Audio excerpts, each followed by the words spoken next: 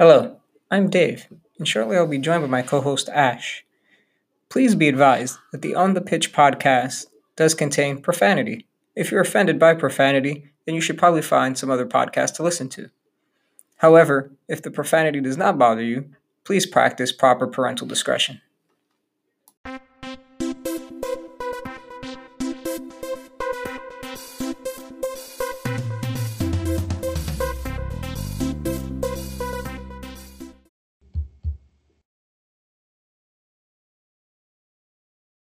3.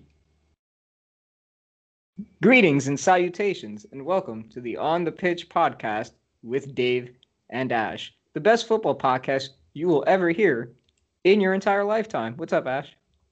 I'm good, Dave. Just a bit tired, but ready to crack on and start with the Premier League this weekend. And that is a great idea. So where would we like to start as far as the Premier League? Because there was plenty of matches on the menu. I think we should start with one of the surprise results of the weekend, which was Newcastle beating Everton 2-0 at Goodison Park. That was a massive surprise, actually, given the quality between each side. Newcastle being, Newcastle and Everton having lots of class in that side. A very peculiar result, but a good one nonetheless for Newcastle. I just think when you come to Everton, you think of their attack and you think, okay, their attack's more or less it's up there in the top 10 for sure in the league, but it's their midfield and defence that don't convince me at all. And results like this just go to prove that, because if you don't win games if you can't defend, and when you can't defend you have to score 3 or 4 to win a game. And they didn't score in this game, but they were sloppy at the back and they've lost 2-0. Do you think that Everton has developed a slight, how do I want to word this?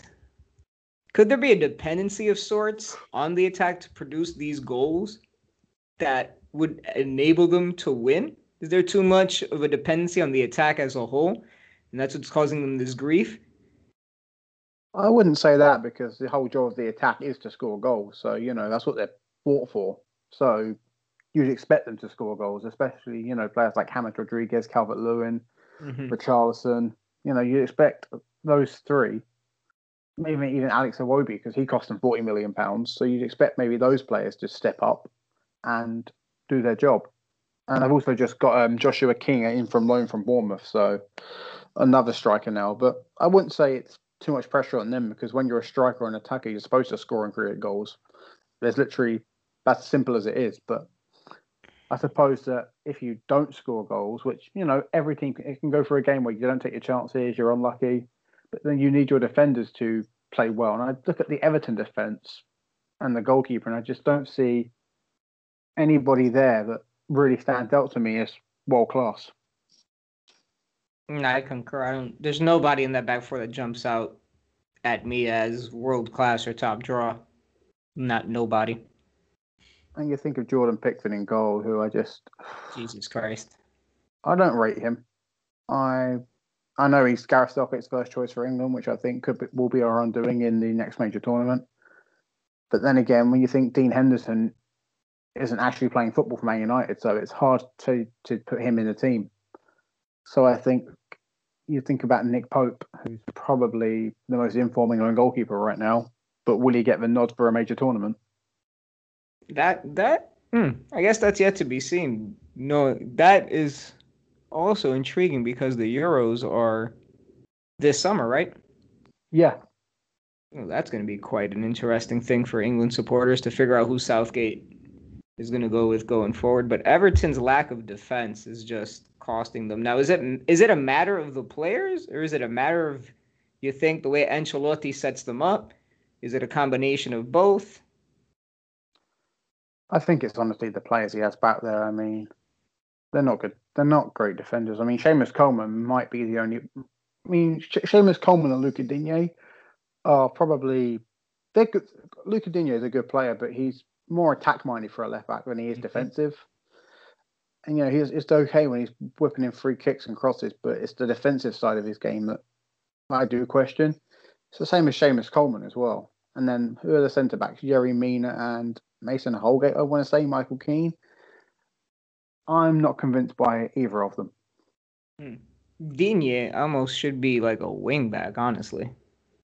Like an attacking wing back. But then you'd have to play a back five to compensate for that. That's just, in my mind, that's the type of player he is. He's more of surprised like an attacking Barcelona, wing back. Yeah, I'm surprised Barcelona didn't actually keep him because he's could have been the successor to Jordi Alba. Oh, yeah, without a doubt. But I guess Barcelona opted for Junior Firpo, so I guess we should give Newcastle, due credit. I mean, they did win the match 2-0. Yeah, away win, clean sheet, 2 goals for one of their strikers, Wilson. He's actually got 10 goals this season, so he's doing okay for himself. He is Newcastle. I don't know. Newcastle makes me scratch my head, and I know that my wife's cat is also, by the way, a diehard Tune. But I guess he too will probably scratch his little head because Newcastle, they can look great at times, and then other times they can just look completely abysmal. And it's crazy. You get some performances where players they're in form, they're scoring goals, and then other performances where you're like, did they even feel the fucking side to play football today? Moving on to another game, which we'll just breeze over. Crystal Palace managed to beat Wolves 1-0. Ebriche Eze with the goal, who I think's had a good season at Crystal Palace. Eze, he's doing well for himself. He's scoring goals, creating. Looks like an exciting player.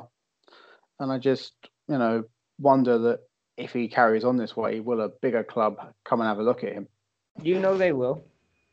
I know they've only just gotten from QPR, but in this business, if a big team wants a player, they'll get them. Yeah, that's generally how it works in the Premier League. Or just in football in general, actually. Moving on to Manchester City, who are on a hot run of form at the moment. They edged past Sheffield United 1-0, which, a win's a win, but I expected them to score a couple more.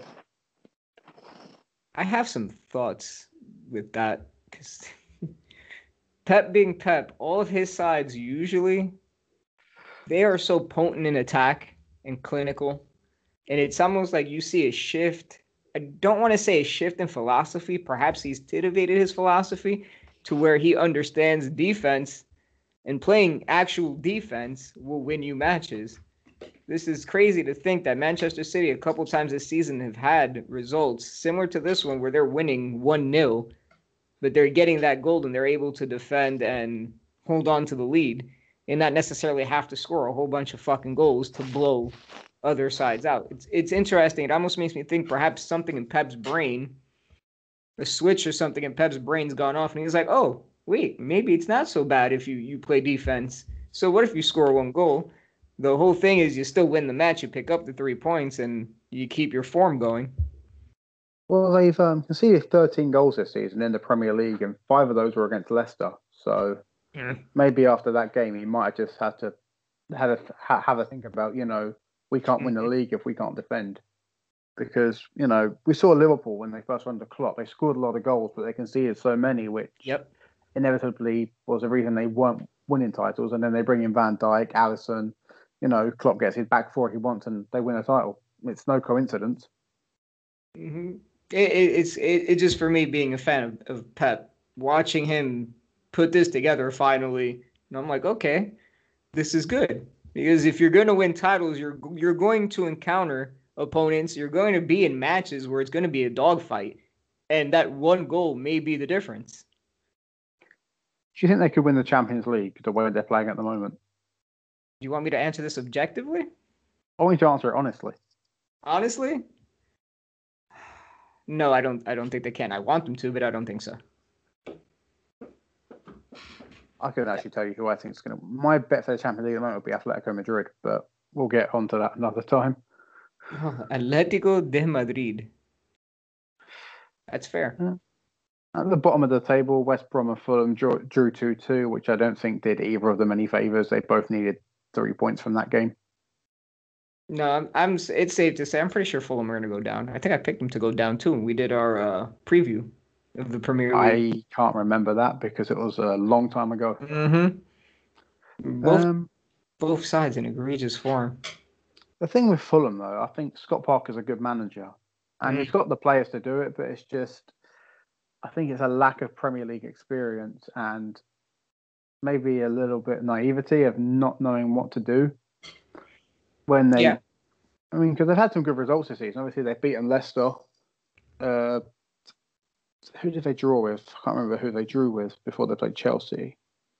Might have been Arsenal. It might have been Tottenham. I can't remember. I don't remember either. But they went on a run of 5 straight draws before they lost to Chelsea. But I think if any of the teams that, the teams that are down there now, I think West Brom will be gone. Sheffield United possibly gone. I'm glad you said West Brom because there's that interesting little statistic that Mr. Big Sam has never been relegated. He's always been able to get his teams out of the relegation zone, but I wonder if this time it's not going to happen because it doesn't look good for my pie-eating friend, Sam Allardyce. The West Brom don't have the squad to get out. I mean, they've got a couple of good players, but there's nowhere near enough to pick up enough points, especially when teams around them like Brighton have beaten Spurs. Fulham picking up a couple of points here and there. So I think West Brom will be the ones that go down, and I think they'll finish bottom of the table. I could see that. On to the old 0-0 draw at the Emirates. Mate, the Emirates it is the Emirates, isn't it, where Arsenal play? Yep. Yeah, the drew 0-0 with Manchester United. We'll come on to last night's events a little bit later on, but Man United struggled against sides in the top half of the league. I don't think they've scored from open play against any of them this season. No, I'm just going to go ahead and say this. It's amazing when Bruno's not diving around how they don't score. Take that for what it is, United fans. You want to argue? I'll give you the links at the end of the show. Southampton fell to defeat against Aston Villa with a Ross Barkley goal. Chelsea versus Burnley, Thomas Tuchel's first win. I missed this match. I wasn't able to see it. But Unfortunately, I also missed it. I'm glad that the old man got himself a goal in the 40th minute. I think the system he has, it's kind of like Sheffield United, where you have the wing backs and then as people overlap as a centre back to get forward when we have the possession of the ball. Because we see the overlapping centre backs of Sheffield United, and I think Chelsea were doing a similar thing. Because why is a centre back on the edge of the opposing side's 6-yard box, burying home a beautiful finish? You don't see it all too often. No, he did what he could. I mean, Chelsea's still a work in progress. I've said what I've had to say about Thomas Tuchel, but I will concede the man is tactically astute. I'll give him that. Time will tell to see where this goes because we'll see. Because he hasn't had enough time or just the proper time, I would say, to be on the training ground and get these ideas. So this season for him is kind of going to be like Frank, where it's going to be kind of on the fly because he's learning new players. He's trying to inculcate his style and his tactics. So we'll see. I'm not going to sit here and get too high or low on whatever our beloved Blues do. I'm just going to try to sit back and let's see what happens. What I will say about Thomas Tuchel, he does have the experience, which he does. Frank Lampard sadly didn't have. So I think that the experience that he has, he's been at top clubs before, so he knows how to win. And his training methods, although different, I think they're clever. Like with the training with the smaller balls, work on tackles, making the players hold tennis balls when they're defending so they can't pull on shirts. I like that side of things because it's intelligent thinking. It's just reducing the chances of a foul. And when he spoke in his interview about why Alonso played, he knew Burnley liked the long ball with their big and physical. He said that's why he put Alonso in, because he's tall, he can counter their threat in the air. And this is no disrespect to Frank Lampard, because obviously we know that he had a problem with Alonso, and if Frank Lampard was still manager, Alonso wouldn't be playing. But I suppose having that experience, it's about using the squad and knowing people's strengths and weaknesses. There is a bit of naivety too with Frank, and I'll say this because obviously I'm in that profession too. And here's what I've learned in my time doing this, 10 years by the way. Even if you have a fallout with a player, at some point you kind of got to do the adult thing and figure out how to resolve the issue. Because if you're able to resolve the issue, that reduces the chance of a fallout. I'm not saying everybody's going to be happy and you're going to be able to appease everyone, but what I am saying is that if you can work towards a resolution with whatever conflict, that only puts one more player in your pocket. That gives you one more choice as far as selection. It helps you with tactics and it saves a whole lot of drama that's unnecessary. You put it behind you and you move on. I think that was also part of that naivety that Frank has. Do players get frozen out when managers get fucking pissed off? Yes. Is it always the right thing? Not always. It's all depends on the situation. But me personally, when I've done shit like that, it tends to work a little bit better. But that's just me, my take on it. I think the thing with Alonso is that he doesn't work in a back four because defensively he's poor, and you can't play him as a left back. And when Chelsea are playing a back four under Frank, it was always going to be Chilwell or Emerson, mainly for the fact that Alonso is poor defensively.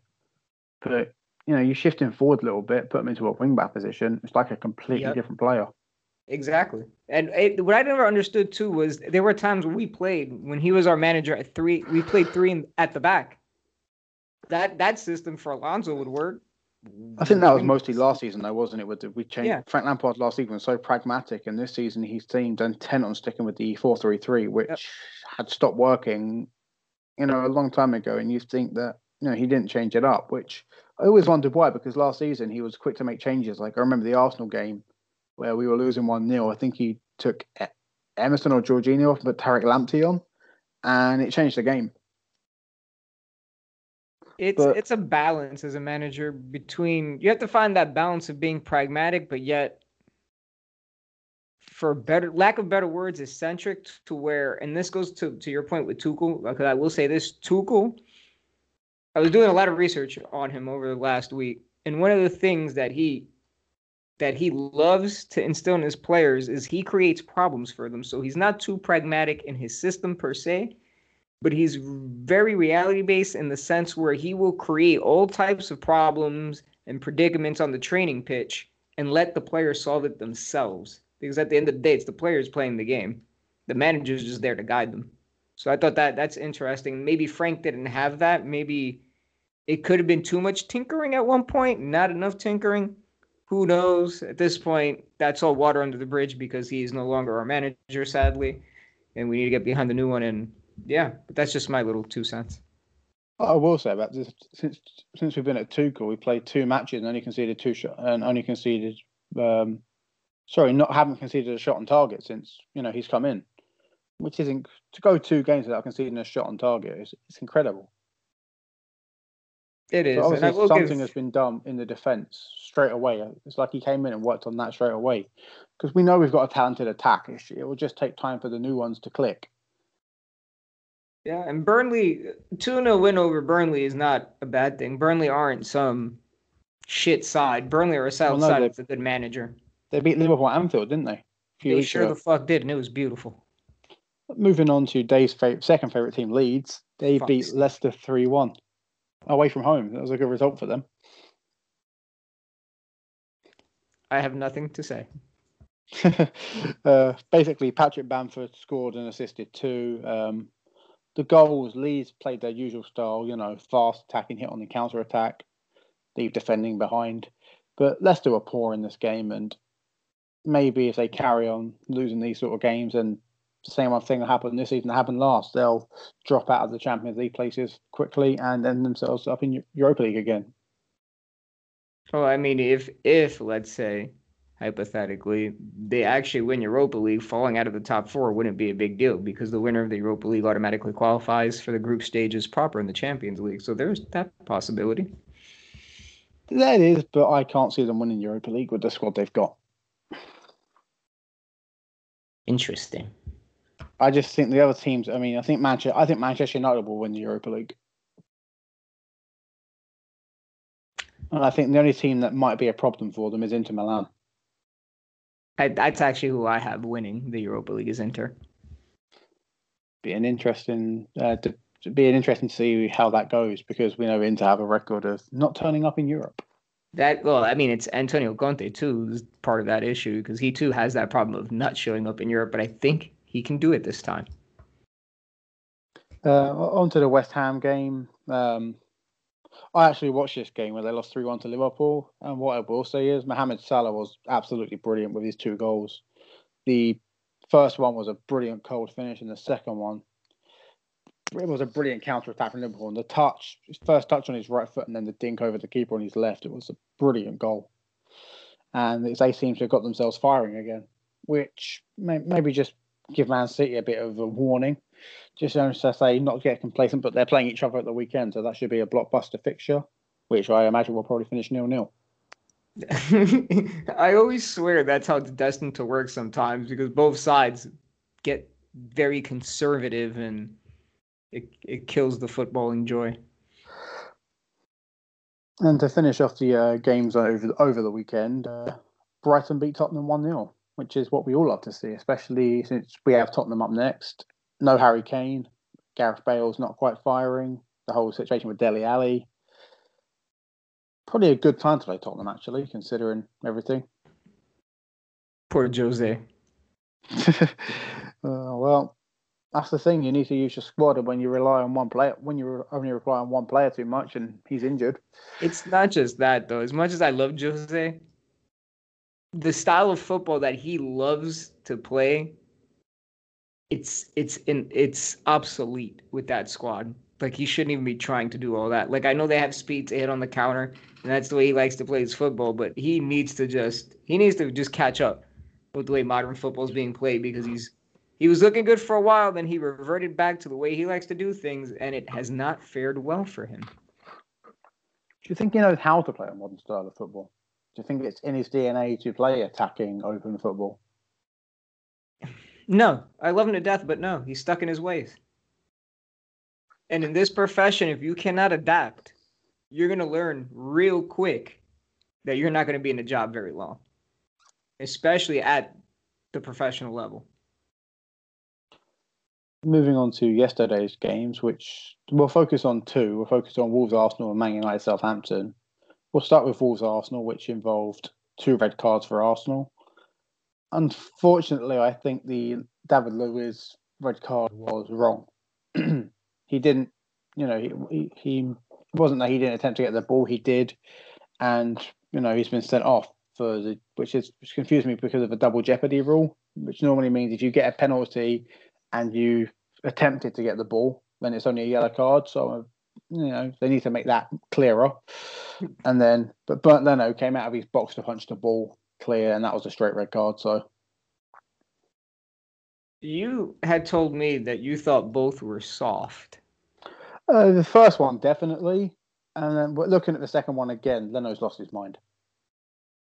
I looked at both of them briefly. Leno, that's a fucking red card all day. Like, sorry, guy. Like, you have to have a little bit more sense. Luiz, this is the problem with reffing. I'm gonna put my reffing hat on. This is the problem with refereeing. Let's be clear. For those of you that don't know, the laws are written by IFAB, which is an organization based in England that writes the laws of the game. Now, these people do a really abhorrent job at doing that shit because none of it's clear. So it is, of course, subject to human error because there is human interpretation involved. Now, I personally think Mike Dean is shit as a referee. However, Mike Dean was refereeing the Man United game. Oh, I'm sorry. Whoever the referee was in that game, I have no idea why Mike Dean came into my head. Whoever was the referee in that game, that's a tough decision to make. And 9 times out of 10, we're even told as referees, it's based how you see things from whatever angle that you happen to be observing at, which ultimately determines your call, if that makes any sense. So from one angle, in real time, it can look like a foul and a yellow card or a red card or whatever the referee at that time thinks. So, I mean, I personally think it was soft? Yeah. But you say I'm not the guy officiating the match, so. You speak about the angles and the real time. Isn't that what VAR's brought in for? To see every angle so they can actually make a definitive observation. But then again, the system isn't the problem. It's the officials operating it because they're all clueless. And we've said this plenty of times that the officiating in England is way below par than any other European league. Now, that's the crazy shit, though, because IFAB, the International Football Association Board, is located in fucking England. Imagine that. Yeah, it doesn't surprise me. But yeah, Wolves win 2-1, ending their winless run. And you know, on another day, it could have gone another way, but Wolves will take the 3 points. Of course they will. But now we move on to something I don't think anybody saw coming. Manchester United's 9-0 demolition of Southampton. This is like the second time Southampton have suffered a defeat in such a manner. The exact scoreline, even. Well, they were screwed from the start. The minute Jankovic got sent off after 79 seconds, it was going to be uphill for them then. And of course, they race into an early 4-goal lead in the first half, and at that point, it's over. Anthony Martial comes off the bench, scores twice. You know, Scott McTominay, Fernandes, Dan James, they've all scored, but Southampton gave up. They defended so poorly. And obviously, Bednarek got sent off, which was... that one wasn't a red card. There's no way. He barely touched Martial, tried to pull out of a challenge, so should not have been sent off. But, you know, we just said refereeing in this country is not great. And, of course, up steps Fernandes to put the penalty away. Who else? I mean, is there much to say about the match? I mean, like you said, Southampton just gave up and were basically shit for the rest of it. They fell apart after they went down to 10 men. They didn't have an answer. They did probably just shell shock.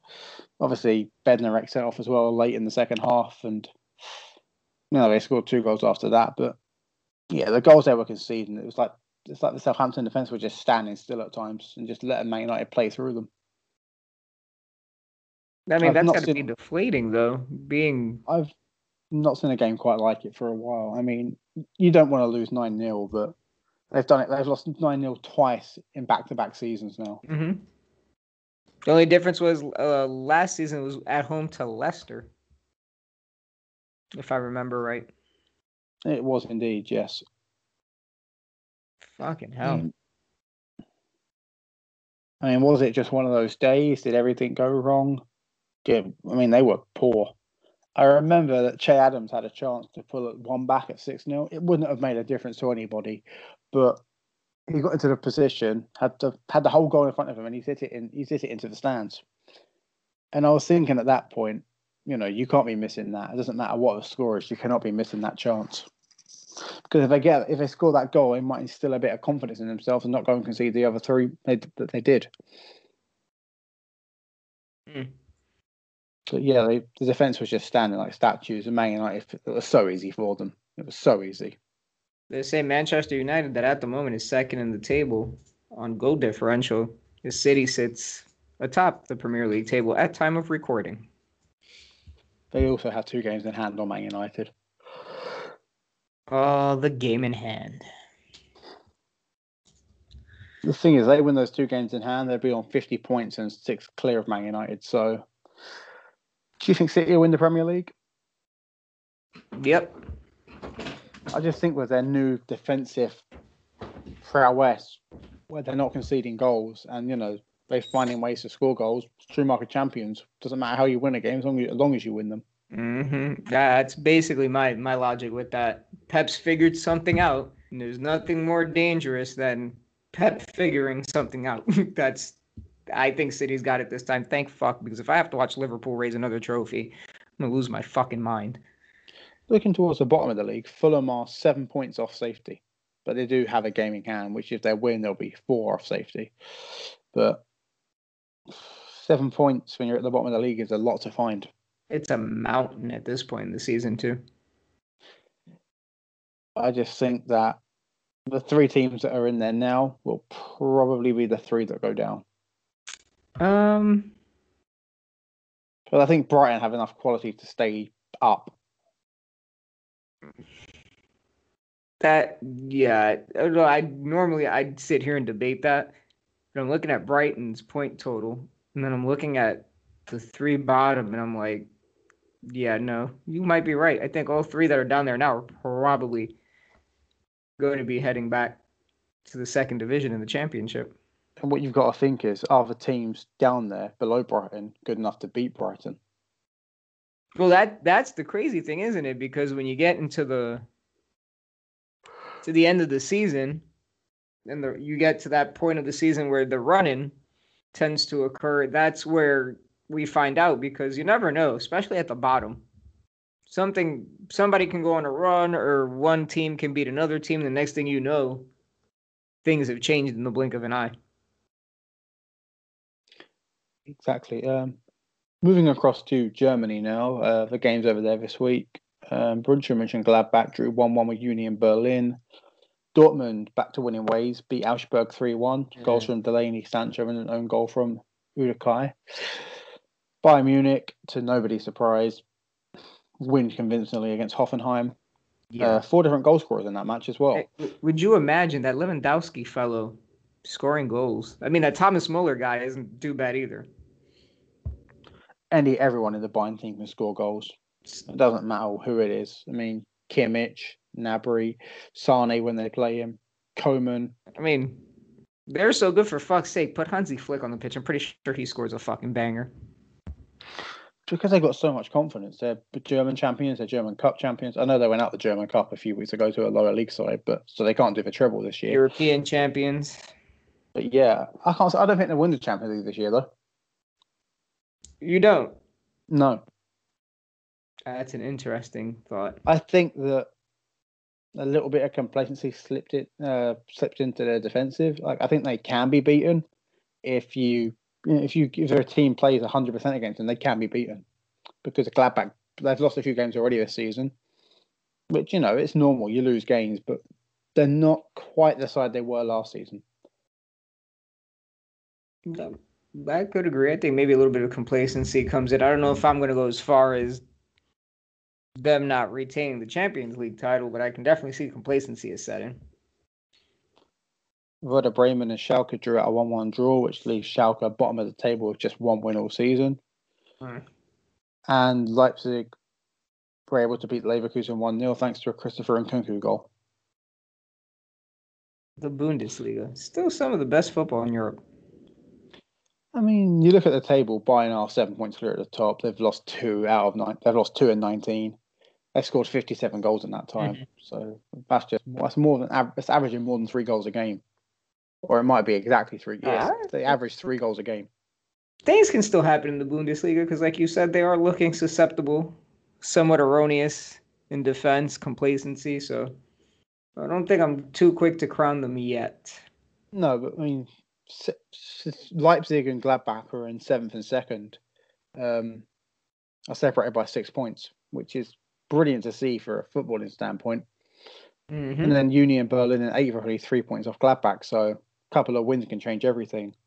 Sure can. But I will say I'm shocked to see Wolfsburg and Frankfurt in the top 4 at the moment, halfway through a season. Me too. And actually, if I had to pick a German side, I actually am sort of kind of fond of Frankfurt. But they just re-signed Luka Jovic on loan as well, haven't they, from Real Madrid? Yeah, he should have never made that move to Real Madrid to begin with, but that's a whole nother can of worms. Yeah, £50 million down the drain, that's a whole nother can of worms. But he's back, and all he's going to do now is just basically give them a lot of help in the attack. And yeah, I think Frankfurt's going to finish in the top 4 somewhere. It's a long season, though. Still quite a few games to play. And like I said, obviously Dortmund are only a point behind them, same as Leverkusen and Gladbach. So it's very tight up there. The race for European football, well, especially the Champions League, could be a good run-in. But I think it's safe to say that Bayern will probably win the Bundesliga for God knows how many times in a row it is now. 8, is it? 8 it would be, wouldn't it? I think it's going to be something like 8. But yeah, I mean, you look at their side, nobody matches them anywhere in the Bundesliga. So not nobody. Okay. Moving into the Serie A this week, AC Milan keep up their fine form, stay top of the league by beating Bologna. Goals from Rebic and Kessie to seal their win. An away win for Juventus. Chiesa and Ramsey with the goals in a 2-0 victory against Sampdoria. Inter Milan thrash Benevento. Lautaro Martinez, Lukaku at the double, and then their own goal. Roma, who I think have been a surprise package this season, win for them. 3 goals inside 9 minutes in the first half. Wow. Yeah, it's 20, 22, and 29, which when you concede that many goals that quickly, you're out of the game. Napoli, who are also looking to get European football this season, 2-0 win against Parma. And Atalanta and Lazio, which you see those two names, you just think goals, don't you? Yeah. And this game did not disappoint. It was 4 goals, split 3-1. Lazio with the victory. The Italian league, do you think it's better this season because of how competitive it's become? Or do you just think that Juventus maybe not having it as an experienced manager has cost them a little bit? Probably a combination of both. I mean, Juventus are still fourth. They've got to play a game in hand against Napoli, which originally they were given the points for. But after Napoli won an appeal, they've got to play the game again. If Juventus are to win that game, they'll jump up to third, be on 42 points. But I don't know, Juventus don't look as dangerous as they once did. But I'll say this, they've got Ronaldo on form. And sometimes that's all you need. He scored 22 goals in 23 matches this season. I love that man. Yeah, he's been on brilliant form. He scored twice last night, actually, in the Coppa Italia. He's been phenomenal for them. I like to see that Serie A is competitive again. I think it's competitive because the teams have gotten better, but I also think part of that too is Juventus having the inexperience with Pirlo at the helm. But it would be nice to see, and this is just me talking, to see one of the Milan teams, and when I say one of the Milans, what I really mean is Inter winning the title. See, I'm the other way. I'd rather see AC Milan win it. Not, and I know one of my favorite footballers played for Milan, but I'm a huge fan of Antonio Conte, and I want to see him. I want to see him lift the trophy. That's pretty much how I feel. It would just be good at this point for anybody but Juventus to raise the trophy at the end of the season. For me, I just see AC Milan players. There's quite a few I like more, like Ibrahimovic, Kessié, Theo Hernandez, Donnarumma. I want to see those players win the title because they're players I like watching. And I'd love to see Zlatan get his hands on the Serie A again. Actually, I'm not sure if he's won it before. I'm sure he maybe has in his earlier career. I think he might have earlier in his career. We'll have to look that one up.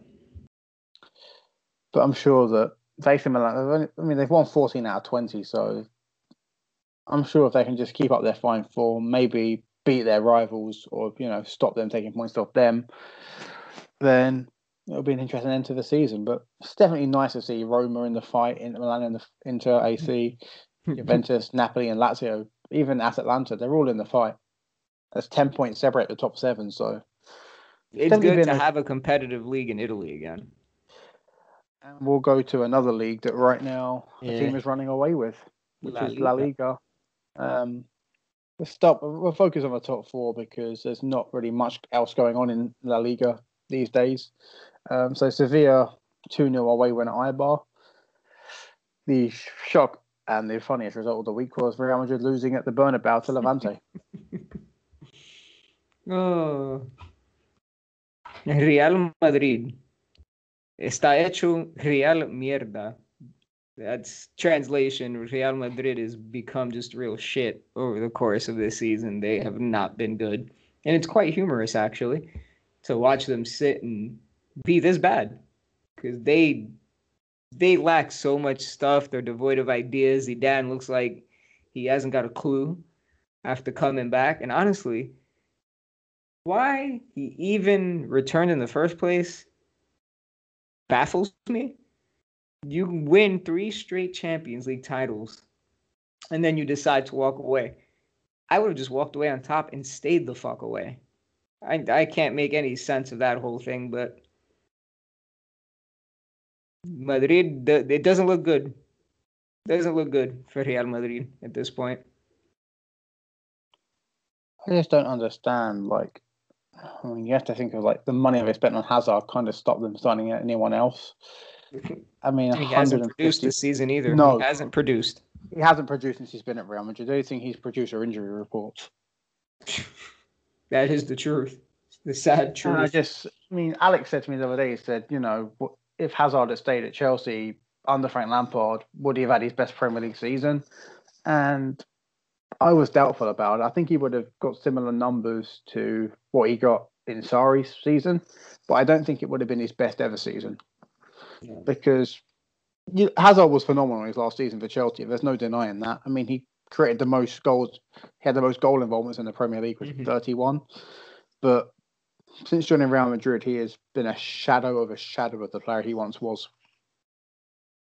He has been. It's sad to see. That was the club that he dreamed of playing for, and it's finally a reality. And he's just not been able to get going for whatever reason. And I mean, some of that is his own damn fault because he has admitted in the off season, he eats a little bit more. He doesn't pay too much attention to fitness and all that stuff. And I mean, when you do that, and you're getting older because he's damn near 30. That's not going to work well for you. Do you think he's going to turn into another Gareth Bale? Yeah, just not the golf. He hasn't already. Just without the golf. A shame to see, because especially for that sort of money, but it's in our pocket, so who cares? Honestly, I mean, yeah. Probably I feel bad for the guy because I'm a fan of him, but I'm at the same time, I mean, being a Chelsea supporter and all, I'm just kind of like, yo, I'll take that money though. Thank you. Moving to a more successful side in Madrid, and probably one of the most informed teams in Europe right now, Atletico Madrid, 4-2 winners against Cadiz. Luis Suarez with 2 goals, Sal and Koke with the other 2. What must Barcelona be thinking now that they let Suarez go for free? They're stupid. I mean, bear in mind, they say that they had to cut wages because of their financial problem. But they could easily have sold Griezmann, Dembele, not bought Pjanic for £60 million. That made no sense. That made no sense. I mean, and obviously lately what's going on. Actually, we'll talk about Barcelona in a minute when we come to them, but Luis Suarez and Atletico Madrid have been fantastic this season, and they are going to win the title at a canter. Because the thing they've got this season, which they didn't have last season, is the goal scoring. Yeah, they actually got somebody that can put the ball in the back of the net consistently. I mean, sure, he bites people, but I mean, if you're scoring goals, who cares, right? And João Felix has actually started to João Felix, Thomas Lemar, Yannick Carrasco. They're all players that seem rejuvenated this season. Well, João needs to make things happen because he too costed Atletico de Madrid a pretty penny too. So he's got a contract he's got to play up to. Basically, the Griezmann money, wasn't it? Yeah, basically it was the Griezmann money. Yeah, because João Felix's release clause was basically what Barcelona played for Griezmann. Mm-hmm. João is very talented. He's just, it's got to come out. But whatever's in the Kool-Aid, so to speak, at Atletico, he's drinking it and he's doing fine. I don't know if that's playing with Suarez or Simeone's figured something out, but he looks pretty good. I think Luis Suarez has basically lifted the whole front line with how good he is and his goals. I mean, he's got 14 in 16 games. Yeah, he's been, as much as I don't like that fellow, he's been brilliant. Moving on to Barcelona, they did manage to beat Bilbao 2-1. Messi and Griezmann with the goals. Alba scored an own goal, which didn't matter in the end. But Antoine Griezmann, I think he's maybe starting to find his feet at Barcelona.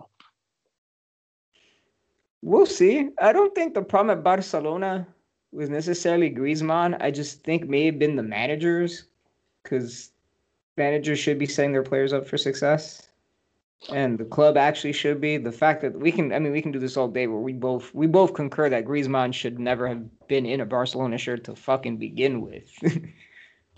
But since he's there, he's started to score regularly now, which I think is giving him confidence, which any striker needs. That's what I was going to say, but since he's there, he's scoring goals. Maybe he's finally figured out a way to play with Lionel.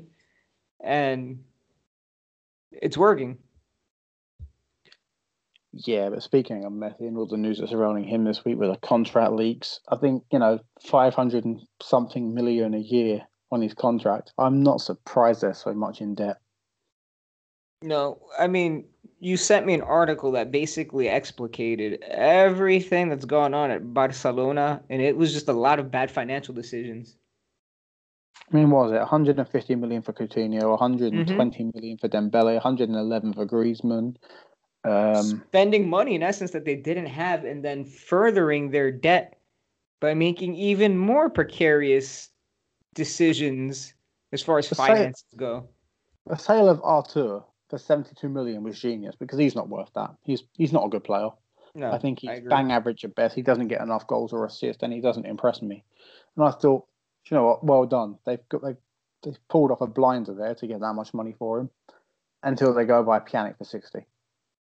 And then I'm thinking, you've sold a 25-year-old to sort of for a 30-year-old when the whole club has an aging problem. Pretty much.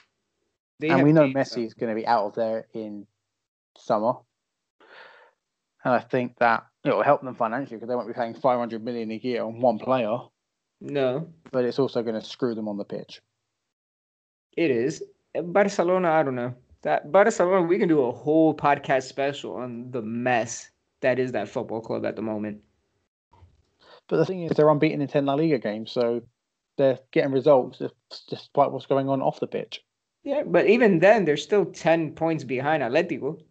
Could be 13 if Atletico win their game in hand, So, I which I mean, believe is against Bilbao. at this point, Barcelona, I'm pretty confident saying they're not, much to my brother's dismay, they're not winning the title this year. Oh, no, Atletico Madrid are winning the title. Easy. We're already halfway through the season. They've got a 10-point gap. They don't concede goals. They're scoring goals for fun. They've probably got one of the most informed strikers in the world right now, leading their line. But that's good for Simeone because he knows what he's doing. He's a great manager. I love that guy. I He's think that's it for absolutely this brilliant. week. Obviously, before we get to the links, we are releasing a podcast on Friday since it'll be a 1 year anniversary of the On the Pitch podcast. So it'll be a little bit different, just looking back at our time recording podcasts and just a bit of a laugh about what football means to us and just in general, like how we got into football. But yeah, that's it from me for this week. So I'll leave Dave to follow up with the links on how to find us. Yeah, so mark your calendars, February 5th. This podcast turns a year old. Um, so we appreciate everybody who legitimately does listen. Like we appreciate it. Yes, even I do, believe it or not. Um, so the usual. If you guys have any football curious friends or football crazy friends, and they haven't listened to the podcast, we would greatly appreciate it if you shared this podcast with them. Send them a link, email it to them. I don't give a shit how you get it to them, but just make sure that if somebody's interested, that they get the podcast and they can have a listen. With that being said, you can contact us. We have an email address that if you ever feel the need to vent your frustrations, bitch, moan, complain, whatever it is you want to do, you can do that at onthepitchpod@outlook.com. We also have a Facebook group by the same name, On the Pitch. With that one, there are 3 bloody questions that you fucking people need to answer so that you can be a part of the group. We appreciate the group. We want to open it up, and we don't mind getting inundated with requests, but at the same time, do us a favor and answer the questions. There's a reason why we ask these questions and screen people before they join the page. So please do us a favor. If you want to join the group, answer the 3 fucking questions, and then you can come and have a good time. We will be, at the moment, we're not on Twitter, but we will be back on Twitter in the next week. When we do get back on Twitter, you can find us at the handle will be at on the pitch pod 1. You can tweet us anything you want. We usually tweet scores, thoughts, and all types of other stuff on the Twitter account. So yeah, basically email us, tweet us, join us on Facebook, share the podcast. We will appreciate it. And until then, wherever you are in this wonderful world, we wish you a good morning, a good afternoon, and a good night. Till Friday, we hope that you stay safe and stay healthy. Thanks for listening.